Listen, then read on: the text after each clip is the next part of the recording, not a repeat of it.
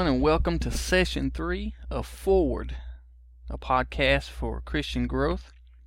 This session, we're going to talk about one of the subjects that come up at work a lot and between me and my Christian friends and family, and it's on men and women. Both marriage and how we work together and what our differences are.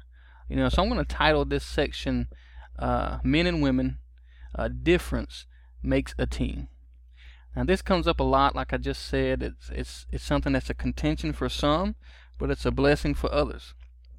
So we're going to see what God has to say about it, and I'm going to kind of give some examples of what I've seen in my management career and during my Christian walk, and hopefully it'll help. Hopefully God will bring out some things that'll help us in our marriages and also our relationships together.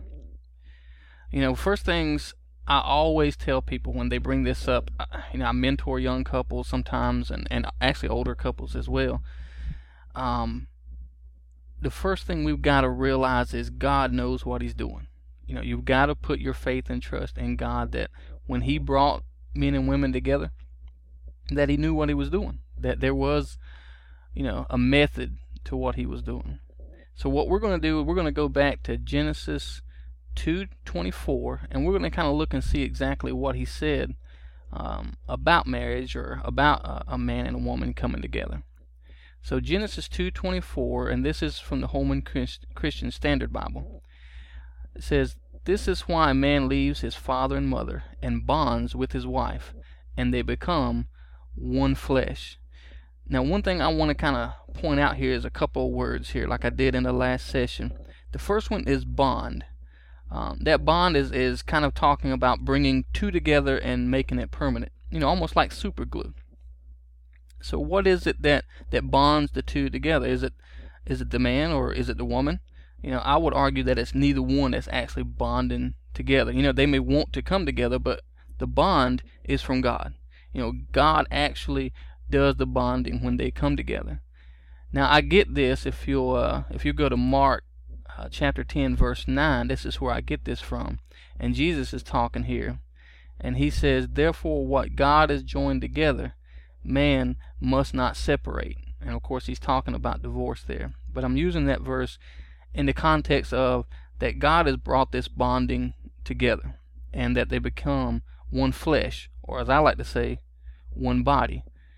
Well, let's look at the attributes of that one body. What is it that makes one body if we're looking at our own bodies? Number one that I like to bring out is communication. Your body communicates instantaneously with every other part of your body. So when you're walking down the street and the street is slippery and it may be dangerous, your mind, you see that it's communicated throughout your body instantaneously. Without that communication, if those nerve systems were broke down and nobody communicated with each other, you're going to fall. It's as simple as that. And everyone has input in a body. Whenever you have a body, your hands have input. These things they have to do. Your legs have input. They say, hey, this may be slippery, but it's a lot slipperier than it looks. But a body also has the same purpose or goal. So you don't have one part of the body going one way and another part of the body going the other way. So they have one goal. Now, there's a side point I want to make here, especially when it comes to marriage. The Bible talks about being unequally yoked. So it's very important when we get ready to bond or ask God to bond us to our mates, to the man of our dreams or the woman of our dreams, that we are not unequally yoked. Now that has definitely has to do with your beliefs. If they're not Christian, they don't believe in God, that Jesus is the Son of God, and have your worldviews, then you don't need to ask God to bond you together. You don't need to go forward with that. But I would take it even farther and say if they don't have your views on finances, you look at them and see exactly how they handle their finances. Get into that deep personal conversation before you ever get engaged. See what their beliefs is on how to handle finances. And we'll talk about that in a later podcast, because I firmly believe that if you're in debt, you're a slave to somebody. But also look at their views on children. What it is that do they want to have children? How many? Are they going to raise them to love God? Men out there, we're going to be held accountable when we stand before God. Did we teach our children to love Him? So ask our wives, how do they feel about, the children, how many, and how you're going to raise them. So those are some of the kind of points as what one body is, how your body does, some practical points. You're going to communicate, everybody has a say, and you also have the same purpose or goal. Now, of course, if you look at a relationship, it's not one body as in you can control it and everything like that. There's actually two people there working together. So some of the differences that I've found as I mentor people and in management that have come out versus men and women that really bring us together as a team, number one is logic and empathy. And let me explain that to you. If I was to ask you a question right now, if I ask you, who is more logical, men or women? Who has more empathy or feeling is what I call it, the heart? Who has more heart, men or women? I can almost guarantee you every one of you is going to answer men are logical and women have more heart. So which one is better? Out of those two, is it better to be logical or is it better to have a big heart? I'm going to answer with neither, and I believe the Bible holds this up and our relationships holds this up. Let me give you an example. Logic says that if you have sinned or if you have done wrong, there must be punishment for that wrong. That's logical. For every action, there's an opposite and equal reaction. That's logic. Empathy says there must be mercy. There's forgiveness. Mercy and forgiveness is not logical. So without mercy and forgiveness or the heart, then Jesus would not have died for us. We would not have forgiveness of our sins. So you're going to have both. As we can see, God has both. He's both logical and he has empathy. He has mercy and forgiveness. But he also knows that, there are consequences for our actions. So, men are logical, women have a heart. Now put those two together, logical thinking, that can steer with facts, and of course empathy or the heart that can say, hey, let's show mercy and forgiveness in this situation. Let's look at it from a different angle so that we can make a wise decision. It don't get any better than that, folks. When you look at your own body, you have your own emotions that you deal with where your mind is trying to think logically. So you actually have that in your own body, and you have that in your relationships with your wife, with your husband. The trick is communication at that point. You're going to have open lines of communications so that the two of you can make very good, wise decisions. Now let's talk about one other thing that really comes out in my work, and it has to do with how we think and how we act when it comes to tasks and things like that. If I have a big project coming up and it has 4 or 5 moving parts to it, there's no really crazy deadline for it, but it needs to be at least 85-90% accurate, but they have to all be done about the same time. So there's a lot going on at one time. I am going to grab the best woman on my team and have her attack that project. Why? Because women are better multitaskers than men are. It's just that simple. A lot of times we talk about at work, when we manage, that we manage by facts and not feelings.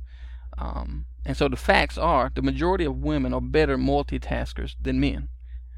Now, if another project comes up where it's one thing, it's got to be done very fast because the deadline is coming up quick, and it has to be almost 100% accurate, then I'm going to grab the best man for the job.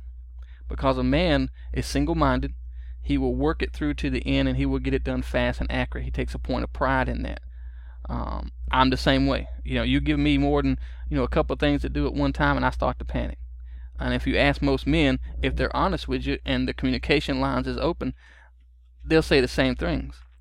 A good example is you grab 4 or 5 toddlers and put them in a small room together and put a man in there and see how he acts. You do the same thing with a woman, and you can see a lot more, a lot more quality there, to be able to handle 4 or 5 toddlers all at one time. Now, I'm not saying men and women cannot do these things, because we can be trained to do multiple things. You know what I'm saying? We can try to train ourselves, women, train yourselves to think more logically. You know, there's men out there that have a bigger heart than others. Multitasking. You know, men can be trained to juggle, 2 or 3 different things. Women can be trained to stay on one target until completion. But it's not one of our natural strengths, overall. Now, how awesome is God when he takes those 2 individuals, one that thinks logically and is single-minded, and the other one that thinks with their heart and can multitask like nobody's business, and he puts those 2 together. There is nothing that these 2 people cannot accomplish. When they become that one body, there's nothing that they cannot accomplish. So the takeaway right now is, look at your differences in your marriage, in your courtship, in your teams at your work. Look at your differences and see how those differences can make a better team. When you look at any sports team, if everyone had the same role, if everyone had the same skills, you would never win. There's no way. You're too predictable, and you would never accomplish your goals. But when you get different individuals with different skills and different skill sets, especially when it comes to men and women, and you put them together and they're on the same page, communicating, have the same goals, believe that God is in amongst them, there's nothing that they cannot accomplish. So as we come to the end of this podcast, before we get to the practical application here, I'm going to give you some practical applications, because it's no good if I don't do that. I want to let you know about the blog that we have going right now. And you can, I just started up last week, so you can find it at www.familychristiangrowth.wordpress.com. Okay, I know that's a long one, but it's I'm going to repeat it real quick. It's www.familychristiangrowth.wordpress.com. You can also find these podcasts on iTunes and Stitcher, by the way. So I'm hoping to build our community so that, the more of us we got on our team, the better we can be, the better decisions we can do, and the more growth that that's going to happen. Now, having said that, some practical applications for today. Number 1, here's what I want you to do. I challenge you to do this. I want you to go as a couple, especially if you're a married couple, but you can do this if you're dating and getting ready to be married as well. Do a monthly budget together. And I know you're asking yourself right now, what does that have to do with what we just got done talking about? There is no better team building than sitting down together and building a monthly budget built around finances. Money is one of the most important things that a business has to deal with, the profit and loss, and it's also the most important thing your family has to deal with. So do a monthly budget together. Sit down and do it. It will build your team, but it will also get you better at goal setting for that month. So that goes right back to our communication, having the same purpose and the same goal. Your original goal should always be to love God and put Him first. But I think a monthly budget is going to bring you together. You sit down together. Make these decisions together. If one person is doing a monthly budget, that is not helping the team. That means one part of the body is blind as to what's going on. Now, another thing I want you to do, I want you to go starting today. I want you to pray together every day, whether it's first thing in the morning or last thing at night.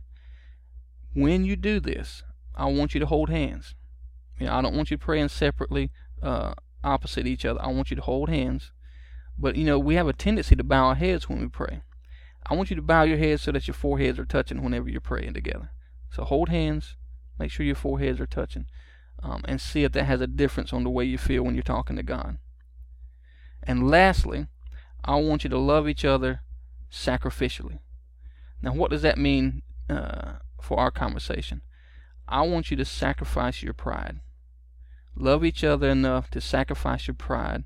If you got thoughts in your head, men, if you're saying that you're better than her at any time, you ever find yourself thinking that, that's a sin. That's a sin of pride, and it is putting up a block in your relationship. Same thing for you women. If you're saying, I'm smarter than he is, I'm better than he is, then that's sin. And that's a sin of pride.